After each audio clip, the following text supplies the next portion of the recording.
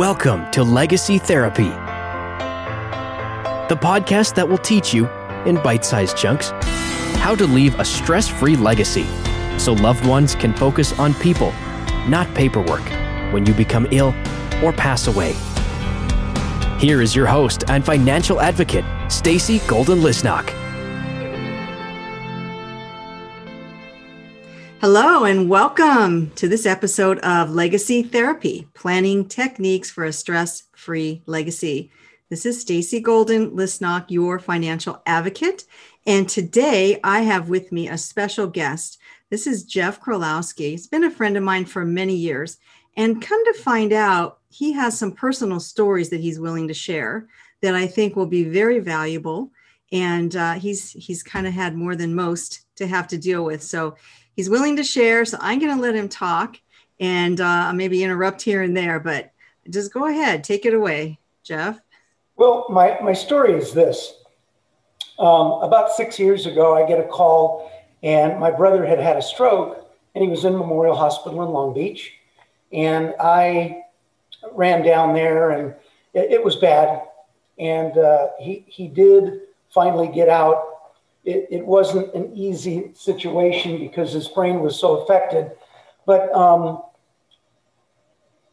we ended up finding a place for him to assisted living for him to stay. But the bottom line is the result of his stroke was he remembered when we were children, but he couldn't remember what he had for breakfast. Mm. Well, back to the story, he had his own business, and it was a landscape maintenance business, and his computer was locked, his laptop was locked. I didn't know anything about his business or anything about the people that he was working with or helping. And long story short is because I didn't know anything about his finances, anything about his business, whatever monies that he had coming in were no longer coming in, and I couldn't track it down. And the fact that the program that you have, Stacy, it's so important for people to know and plan out if something happens, whether it be a power of attorney or where the money's at. Right, and how to get in the computer and notify all the clients that he wasn't going to be showing up and all that jazz. I couldn't do it. I had some of his clients caught wind that he had had a stroke, and they were directed to me. But we tried to let as many know as could. But it was just a Had your brother been sick before? Like, was this something that you could have seen coming? No, it was, he was a health nut, and, but he wasn't married. And my wife is the one that pushes me to go to the doctor and get my checkups and so forth. And he was resistant to going to the doctors if he was healthy. So The bottom line is it was AFib is what they figured out that it was. Mm-hmm. I think my dad had that, and my dad died of a heart attack. And so the bottom line is it was AFib, and that led to a stroke, and it was a bad one. So his memory was gone, although he remembered when we were kids, but he couldn't remember or tell me anything about his business. So did he own a home or anything? He did not. So he had an apartment? Yeah. And so how does that work? I was always curious. Now, did you have to break the lease, or how did that work? Well, he lived with a woman that was 100 years old. Mary was a wonderful Christian woman, and she was about 100 years old, and she had units in Long Beach. And Tom rented a room from her. She was like a second mom. And so she was right there in this whole process when it all happened. And so the place that we found to put Tom after the stroke, the assisted living was right down the street, about a block from where he lived for 20 years. Oh, good. So that was kind of a good news thing because he knew the neighborhood and knew a lot of the neighbors. And so that was kind of a good thing for him. But Mary wasn't much help because she didn't know his finances. And so that was just, it was a nightmare. So the value of your program, I see so wholeheartedly. So that very day, I bet you remember like it was yesterday, you get that phone call and everything drops. You have to change your schedule and take off, huh? Pretty much. And then, you know, I was his power of attorney. Mm-hmm. And, you know, we took him to doctor's appointments and wherever he had to be. So that was a big chunk of time as well. But yeah. He's my brother and you got to take care of him. Yeah. And you're the only relative or? My sister lives out of state. Okay. She lives in Idaho now. Mm-hmm. So, yeah. Yeah. So he is, and he's passed away now. Yeah, he passed away on Easter Sunday this year. That was the saving grace is Easter Sunday was his favorite holiday. Oh, nice. Yeah. But he lived quite some number of years, right? In this condition? Yeah, he lived 5 or 6 years. Did he ever improve or? He did not. What happened was they gave him the clot busting medicine mm-hmm. because he got in right away. And I understand that 1 in 1,000 go wrong. Mm-hmm. He happened to be that 1 in 1,000. So his memory was that's good. Yeah. Wow. Well, that's not so good. So you had come off of dealing with someone else very close to you. I don't know if it was over with at that point. No, he was the only one. Well, your partner. Oh, yeah. Well, so was that still going on? What you had that going on for you? It was. I forgot about that. But yeah, I lived through that when he had rheumatoid arthritis and he almost died numerous times and he's recovered now. I guess it never really goes away, but he's recovered. He's doing better. But yeah. To the point where he's back to work, right? Like his new normal? Yeah. Yeah. But I mean, amazing because rheumatoid arthritis, I didn't know was kind of life threatening, but apparently it's totally debilitating, huh? Yeah. It's an autoimmune mm-hmm. deficiency or autoimmune. Your body's fighting against itself and it doesn't know why. But just to get to the point that he knew what it was, right, was a challenge in itself. Even in modern medicine, it's funny, you go in and they don't know. I went into the ER with shingles and they didn't know what it was. So there you go. Well, you know, it's you know, I have friends, I've got a friend that they're trying to, he's a young guy, works for a title company. They're trying to figure out what's wrong with him because he's sapped with energy and he's tired and he's a young, healthy looking guy, but they can't figure it out. And they're thinking he's got some autoimmune situation. But what's really difficult is when you go in and they can't figure it out. Right. That is what's difficult. Yeah. A lot of times, you know, it's this Lyme disease and they sort of try to make you think you're going crazy. They don't want to believe you. And I've heard this from many people and it turns out to be Lyme disease, which is very debilitating.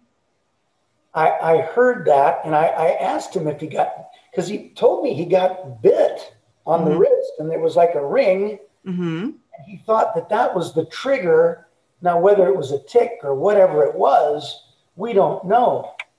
But I thought it was Lyme disease. And the funny thing is, I told him to go into emergency. He goes, he wouldn't do it. Finally, he had to do it. And he's in emergency and waiting in pain.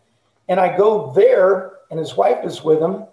And we can't get anyone to give him attention. I had to kind of blow up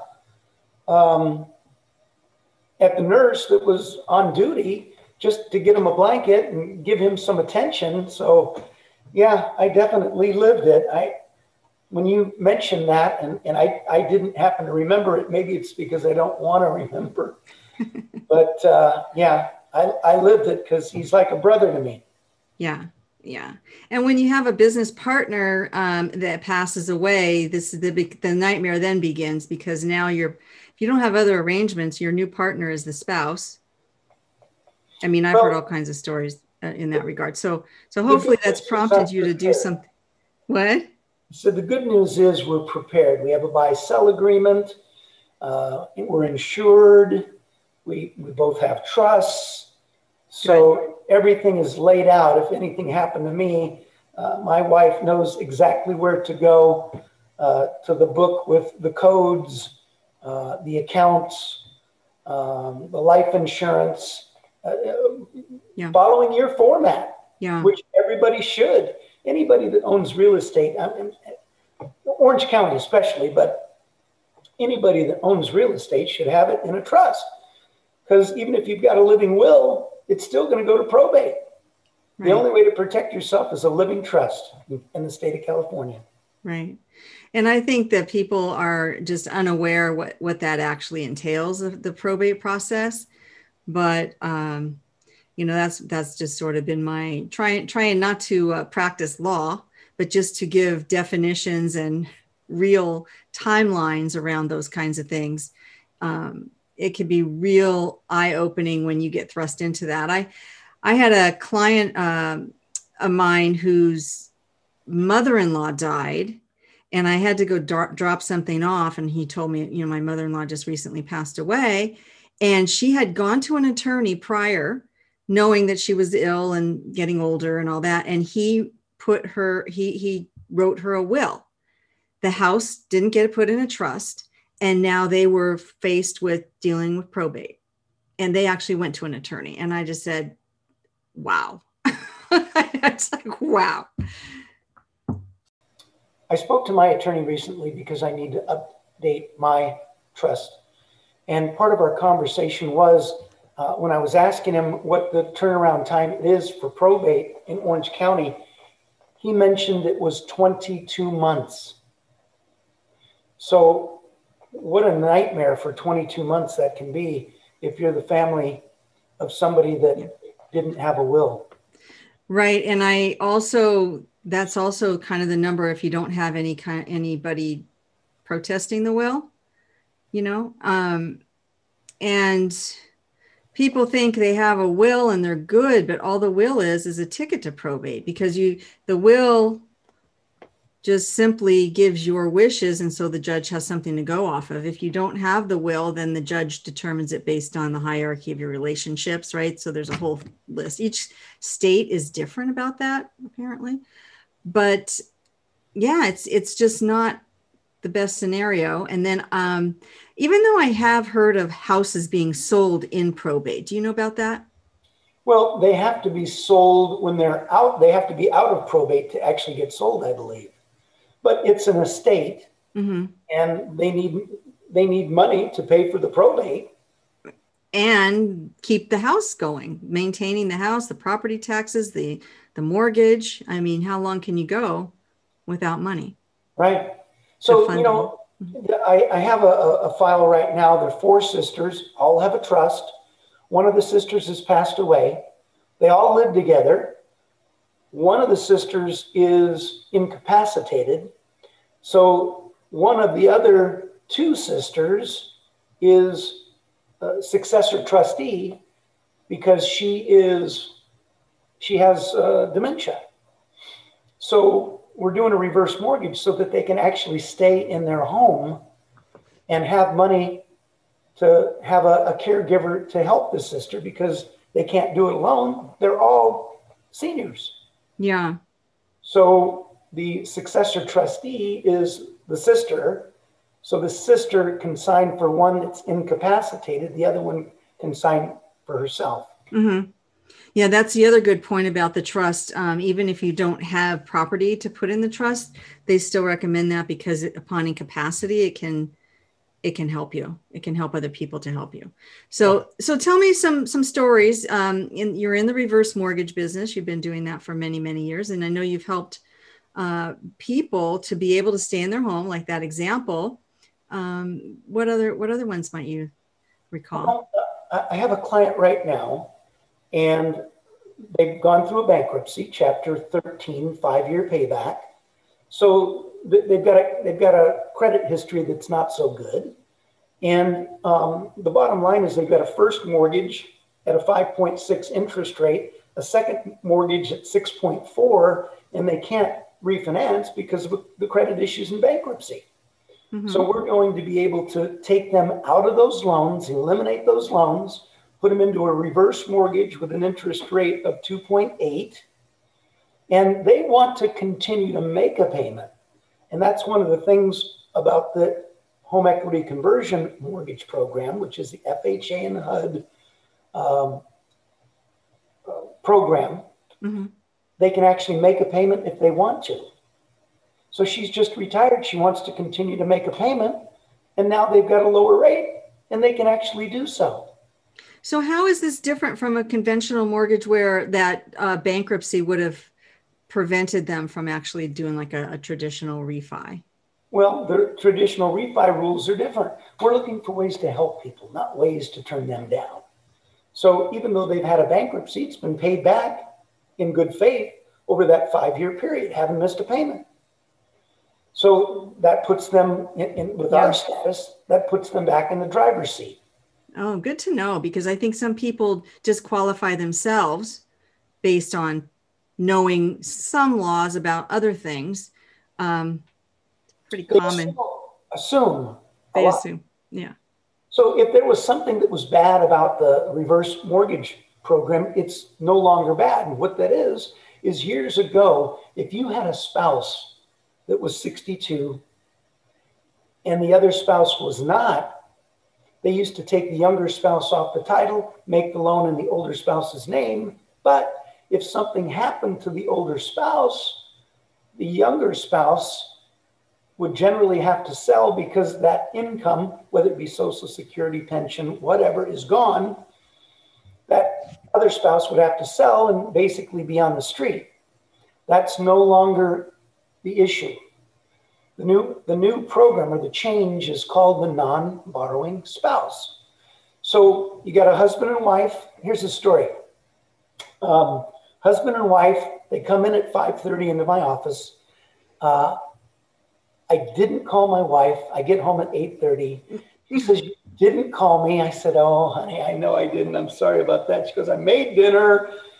I said, "Well, here's the story." I said, husband and wife came in. Ali and his wife, Ali is 71, she's 38, 4 boys under 5 years old. God bless Ali.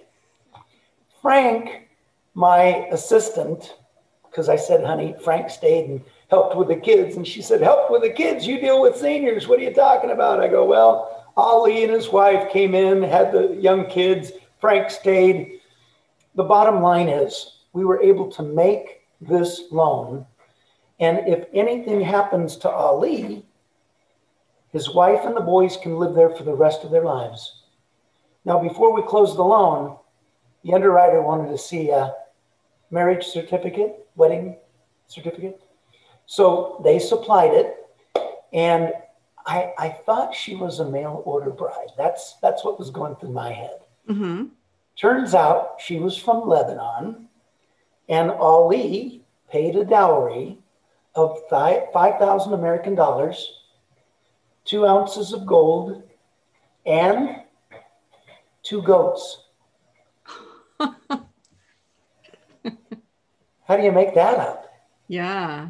So she got to come to America, and they figured it out very quickly that this reverse mortgage, now that because of the change, the non-borrowing spouse status, mm-hmm. Ali passes away. She can live there for the rest of her life.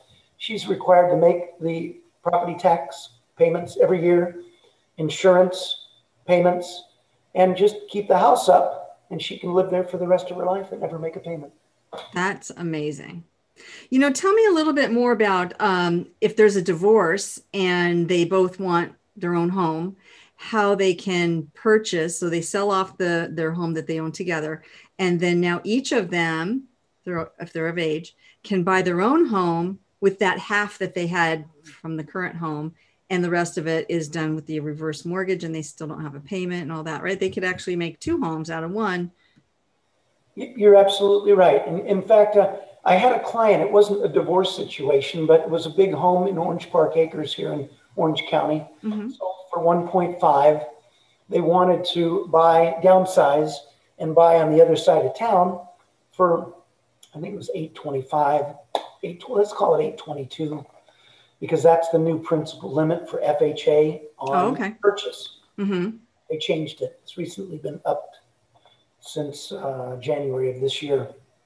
So what they did is they put 50% down on the smaller home, and they never make a payment. Now, the payment or the interest is deferred, and the only time that it's due is if they decide to sell, and they can sell at any time because there's no prepayment penalty, or the last one of them to pass away. And when that happens, their trustee has got 12 months, 6 plus 6, without making a payment to either upgrade or sell or refinance the house, whatever they want to do with it. They've got time to figure things out. Yeah. So I think the one caveat is that they have to be living in the home. So if they end up having to move to a nursing home, then that's also a trigger. Well, I've had situations where the reason that we're making the loan is to get money because one of the spouses has to go to assisted living. As long as the other spouse is living there full time, we're good. Yeah. Okay. Well, I think there's lots and lots of ways to use the program, and it's nice to hear some of the stories. And I, really was interested in some of these personal life issues that you've had to, the hoops you've had to jump through. You know what? Everybody's different, and they all use it. People use this to their own situation. Right. I don't know if I mentioned to you, I had a husband and wife. They were in Northern California. The wife calls me, Linda's house is in foreclosure. Husband in the hospital. So I was able to stop the foreclosure. And her husband, Earl, was a successful guy, worked for Rolls-Royce, making jet engines as a manager. Lost his job, had a heart attack, had some health issues, couldn't get a job. Now he's landed in the hospital and they couldn't figure out why. House is in foreclosure, all stressed out. Well, we were able to save the house, and to sign the final papers on the loan, we sent the notary to the hospital on a Friday night. So Linda meets them all there. They all sign their paperwork. The next day she sees Earl. He looks a little bit better. Sunday she goes to church. She doesn't see Earl. Monday she gets the call. And she calls me and she says, I want to tell you about Earl. And I'm holding my breath because I knew he was pretty sick. And she told me that Earl has miraculously gotten better. And that he might even get out by the end of the week. So it's only my presumption that Earl was feeling very guilty that the house was in foreclosure and was very worried about where Linda was going to live. And when he found out that the papers were signed, he got better. Wow. I know. Yeah. Kind of chokes me up. Yeah. Well, good. Yeah, but that's a real story. And he got better and he got out of the hospital. And if I said they lived happily ever after, that's kind of what happened. Yeah. Wow. Well, that's amazing. Well, I think we can wrap it up. I'm really happy to get you on here and have you tell these real life stories because they do exist, and it helps other people to realize how quickly things change. Yeah. And that there are solutions sometimes when it doesn't feel like there are. And you just have to get a consult. I mean, most people don't charge you for the consult. You don't have to feel, and I know there's special rules when you're dealing with seniors. You cannot pressure them. And I know you've been very, very good at just being a very strong educator around the topic. You'll repeat your visits over and over again till they actually understand. And then I know there's a third party, counseling requirement that goes into effect so that the people are actually asked, are you being coerced in any way, right? Are you being pressured into doing this? Do you understand fully how this all works? So they really get the chance. And that's important when you're dealing with seniors. Some of these concepts are difficult. I like the third party validation. Mm-hmm. That way, nobody can ever say I didn't know what I was doing. Right. Well, they can say that after they forget what they did, I guess. It happens. Take your Prevagen. Yeah, right. All righty. Well, thank you for joining us. And I really hope that people get some value out of the conversation that we've just had. I also always like to advise people to check my website, which is www.gotittogethernow.com. And I put together a course. It's a 7-module course, and it's designed to take you from, step 1 to step 7. By the time you get through it all, you have reviewed all your documents, everything's been updated, you've found mistakes and corrected them, and you've had the conversation so that you won't be in the situation like Jeff was with his brother, not being able to get into his computer and contact his clients and know where his banking is and all of that jazz. So I just would encourage you to do it. You never know when that day is going to show up for you. Could be an accident, you could fall, it could be an illness like happened to me. I found myself in an ambulance. I wasn't sick before that, right? So you never know. But with that, I would like to thank you for joining us, and we will see you next time. Take care. Thank you very much. Thanks, Jeff. Thank you for listening to the Legacy Therapy Podcast. If we hit it out of the park today and you learned at least one new thing to take action on in your own quest to planning the best legacy possible, then be sure to tell your friends, subscribe, and rate and review wherever you get your podcast. The show notes will provide the sites and information that were discussed today. You can get more great tips, resources, and inspiration by visiting our website, legacytherapypodcast.com.